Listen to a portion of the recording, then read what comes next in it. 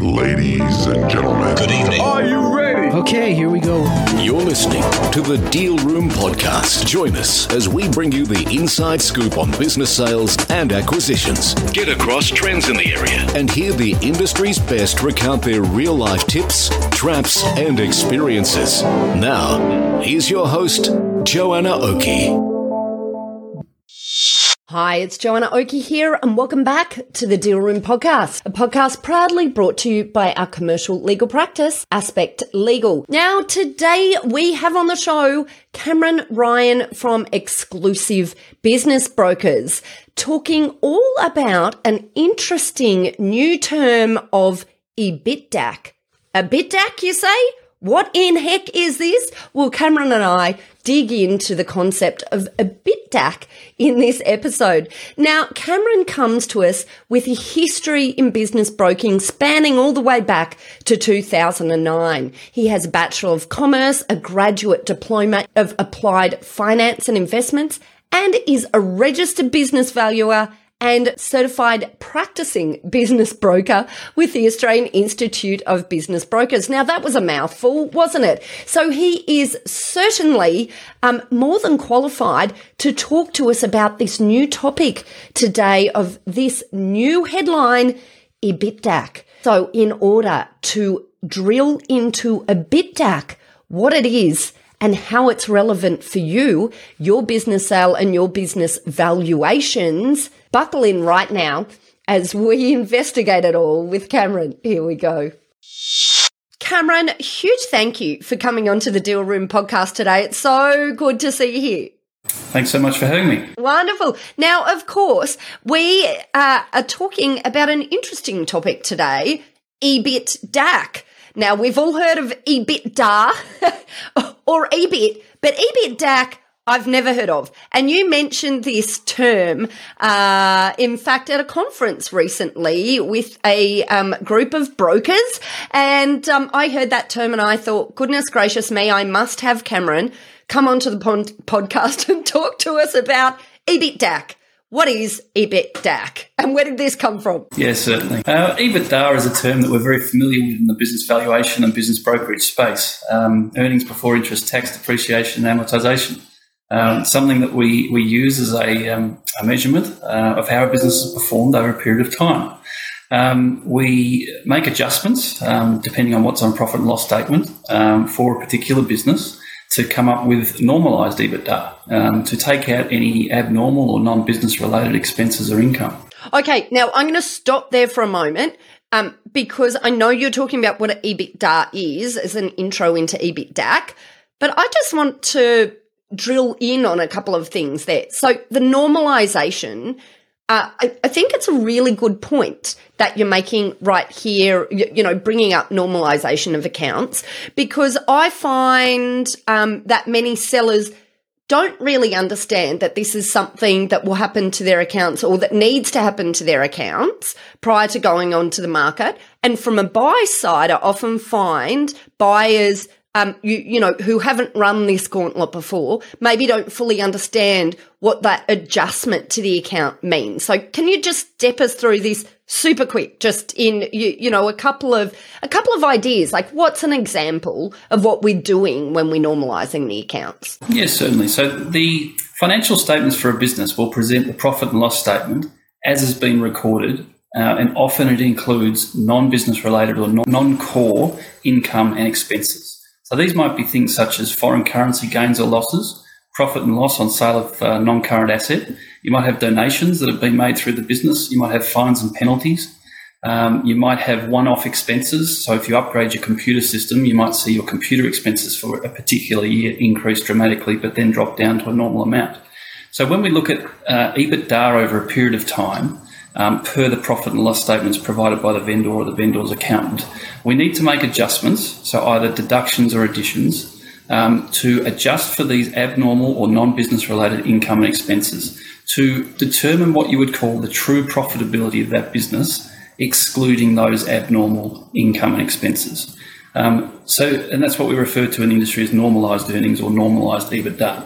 Brilliant. Thank you. Thank you, Cameron. Now you can continue. I just wanted to drill into that a bit more because I think it's useful. It's interesting. Good information. Sorry, continue. So usually we then have our normalised accounts. Yeah, so we come up with normalised EBITDA, and traditionally that's just what we've used, whether you're looking at a profit and loss statement monthly, quarterly or annually. It allows for all those abnormal or non-core income expenses to be adjusted for. What I've been seeing through these unprecedented times, and now that we're at the back of COVID, what we're seeing is that post-COVID, during which we've undergone 2 years of quite unprecedented times, is that we're seeing profit and loss statements in certain businesses and certain industries that have been affected by COVID in one way or another. Some businesses and industries have thrived and really seen a significant uplift during COVID. Others have been decimated. They've seen a huge hit to their revenues and therefore their profitability. Talking with a couple of accountants, and what we've started to discuss is this term of EBITDAC. So earnings before interest, tax, depreciation, amortization, and COVID. And see, I love it. This is why it's so good. And COVID, love it. Love it. Sorry, I just had to stop. That was too funny. Okay, continue. When I first heard the term, I also, had a reaction like you did. I laughed and thought, well, that sounds ridiculous. But the more businesses that I'm looking at now that we're doing appraisals for and that we're doing business valuations for, the more appropriate I'm starting to think the term EBITDAC becomes. There is a time period. So effectively, we've had the last quarter of FY20, the entire financial year ended 30 June 2021, and effectively the first 2 quarters of FY22 impacted by COVID. During this time, we've had different trading conditions depending on what your business is doing. We've seen huge government stimulus packages and government grants, and we've seen a huge variation in certain costs. So a good example is the cost of bringing a shipping container into the country went up significantly during COVID, and now it's come back down. What I'm seeing is for that time period, so roughly last quarter of FY 2020 through to the quarter 2 of FY 2022, there is a huge, not calling, but it becomes very appropriate to start to look at this term EBITDAC. An example that I thought was probably worthwhile mentioning or bringing up is a business that I've had on the books for a while, and it's the importer and distributor of vaccine and medical fridges and freezers.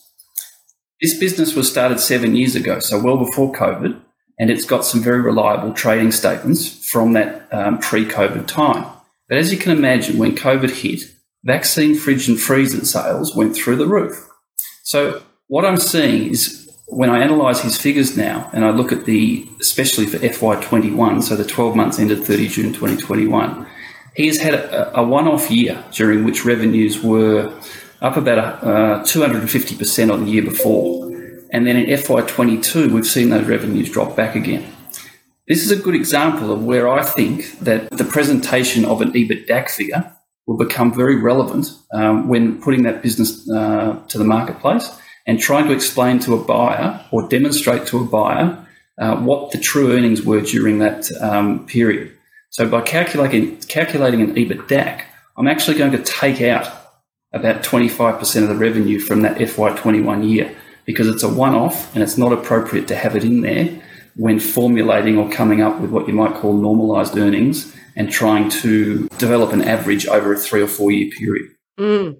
It's fascinating actually because most transactions and menu transactions come to us after this argy-bargy in relation to the figures is done. So it's I love sort of looking at where we are in terms of what people are seeing right now in that, valuation side. So valuation is the first and then, or appraisal, and then that argy-bargy between the buyer and the seller in relation to what the what their expectations are of the business moving forward, and therefore, a fair value for the business, and how the terms of that sale will happen. Is it all up front, or do we have deferred payments because we have a concern about what the future profitability or revenue in the business might be? So it's great to hear what's going on right now. I'm really interested. I guess you've talked about this from the perspective of when you're prepping a business for the market, in terms of looking at the figures and working out what you're going to list the business at.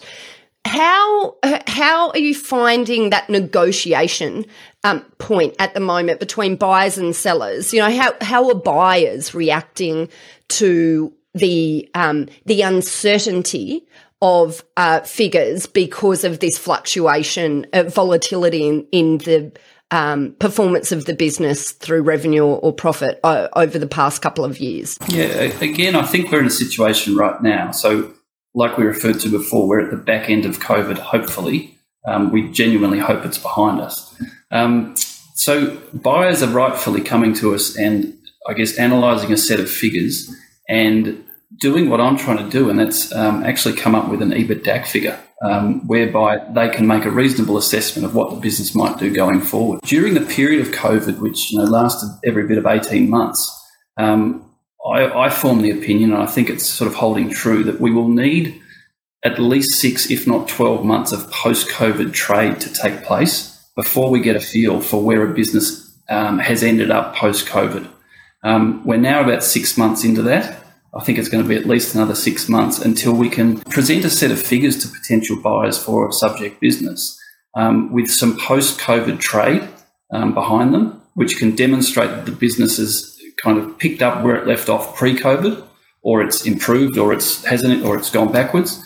But again, with that vaccine fridge and freezer business, I'm almost inclined to completely ignore FY21, because when we look at FY 19, 20, and then 22, you actually can see the trend, which looks quite reasonable and quite normal, and it takes out that year of COVID trade where vaccine fridges were in huge demand.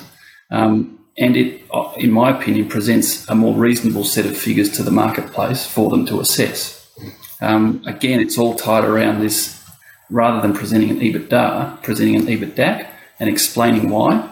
And this EBITDAC notion, in 5 years from now, we won't be talking about it because hopefully it's not relevant. But right now, and I think for the next probably 12 or 24 months, when we are looking at trading conditions and profit and loss statements during FY 2021 and 22, which were all impacted by COVID, I think this EBITDAC notion or term has a real place. So good. And I love that we have a name for it now, because you're absolutely right.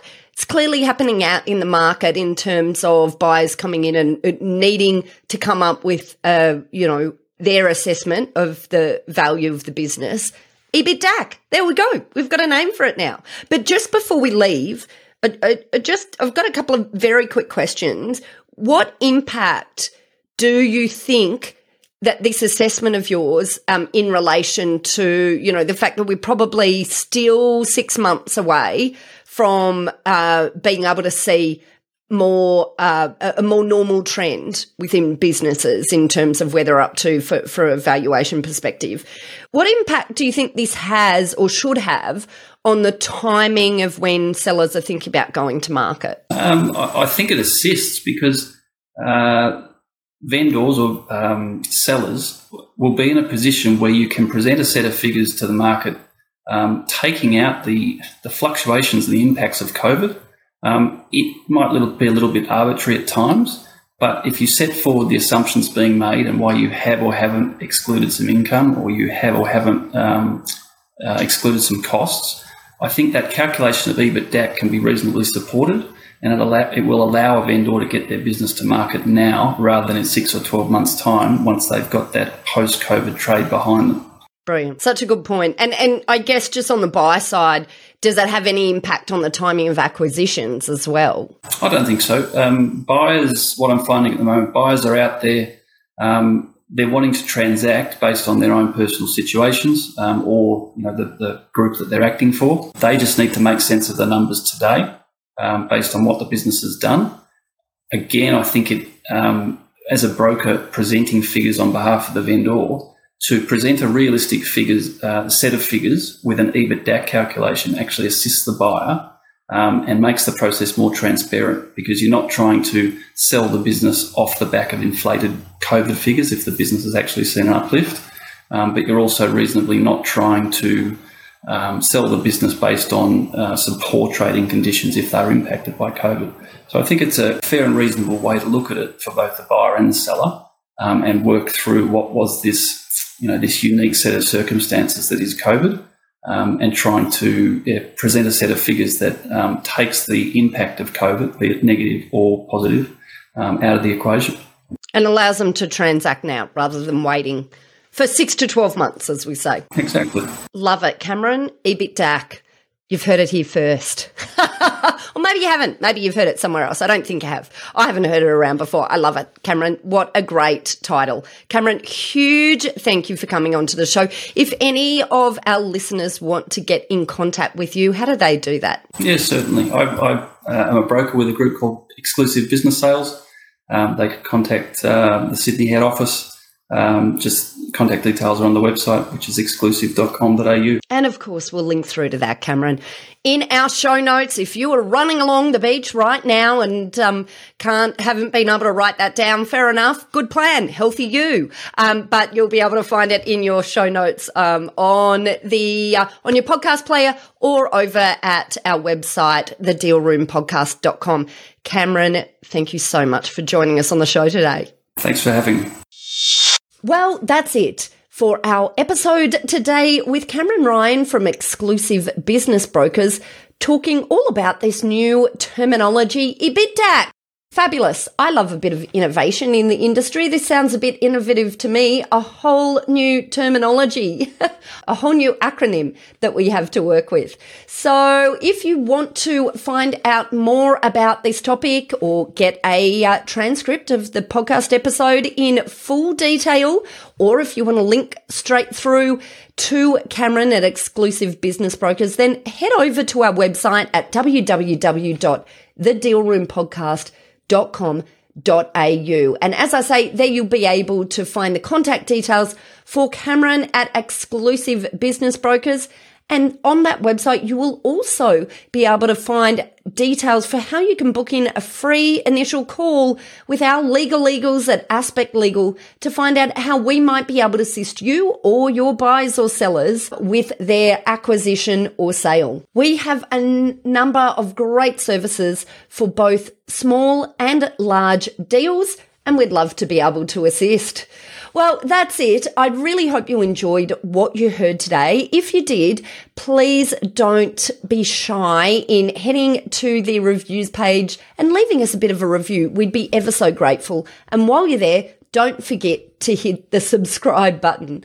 All right, well, that's it. You've been listening to Joanna Oakey and the Deal Room Podcast, a podcast proudly brought to you by our commercial legal practice, Aspect Legal. See you next time.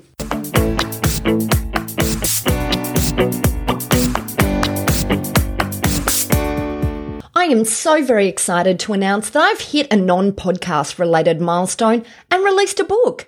You might wonder why? Simple. I wanted to help business owners understand the mechanics of deal making and the interaction between three critical phases of business: acquisition, growth, and exit. And so I am very happy to announce Buy, Grow, Exit, a guidebook for business owners and their advisors on how to buy, grow, and guess what? Exit in a way that maximizes value and avoids landmines along the way. The book is available now, so just head over to buygrowexit.com.au to get your copy and to access a whole heap of free resources that will really help you on your journey of acquisition, growth, and exit in your business or in working with your clients. Also, check out our show notes where we will link straight through to that page. Ladies and gentlemen. That will conclude this evening's entertainment.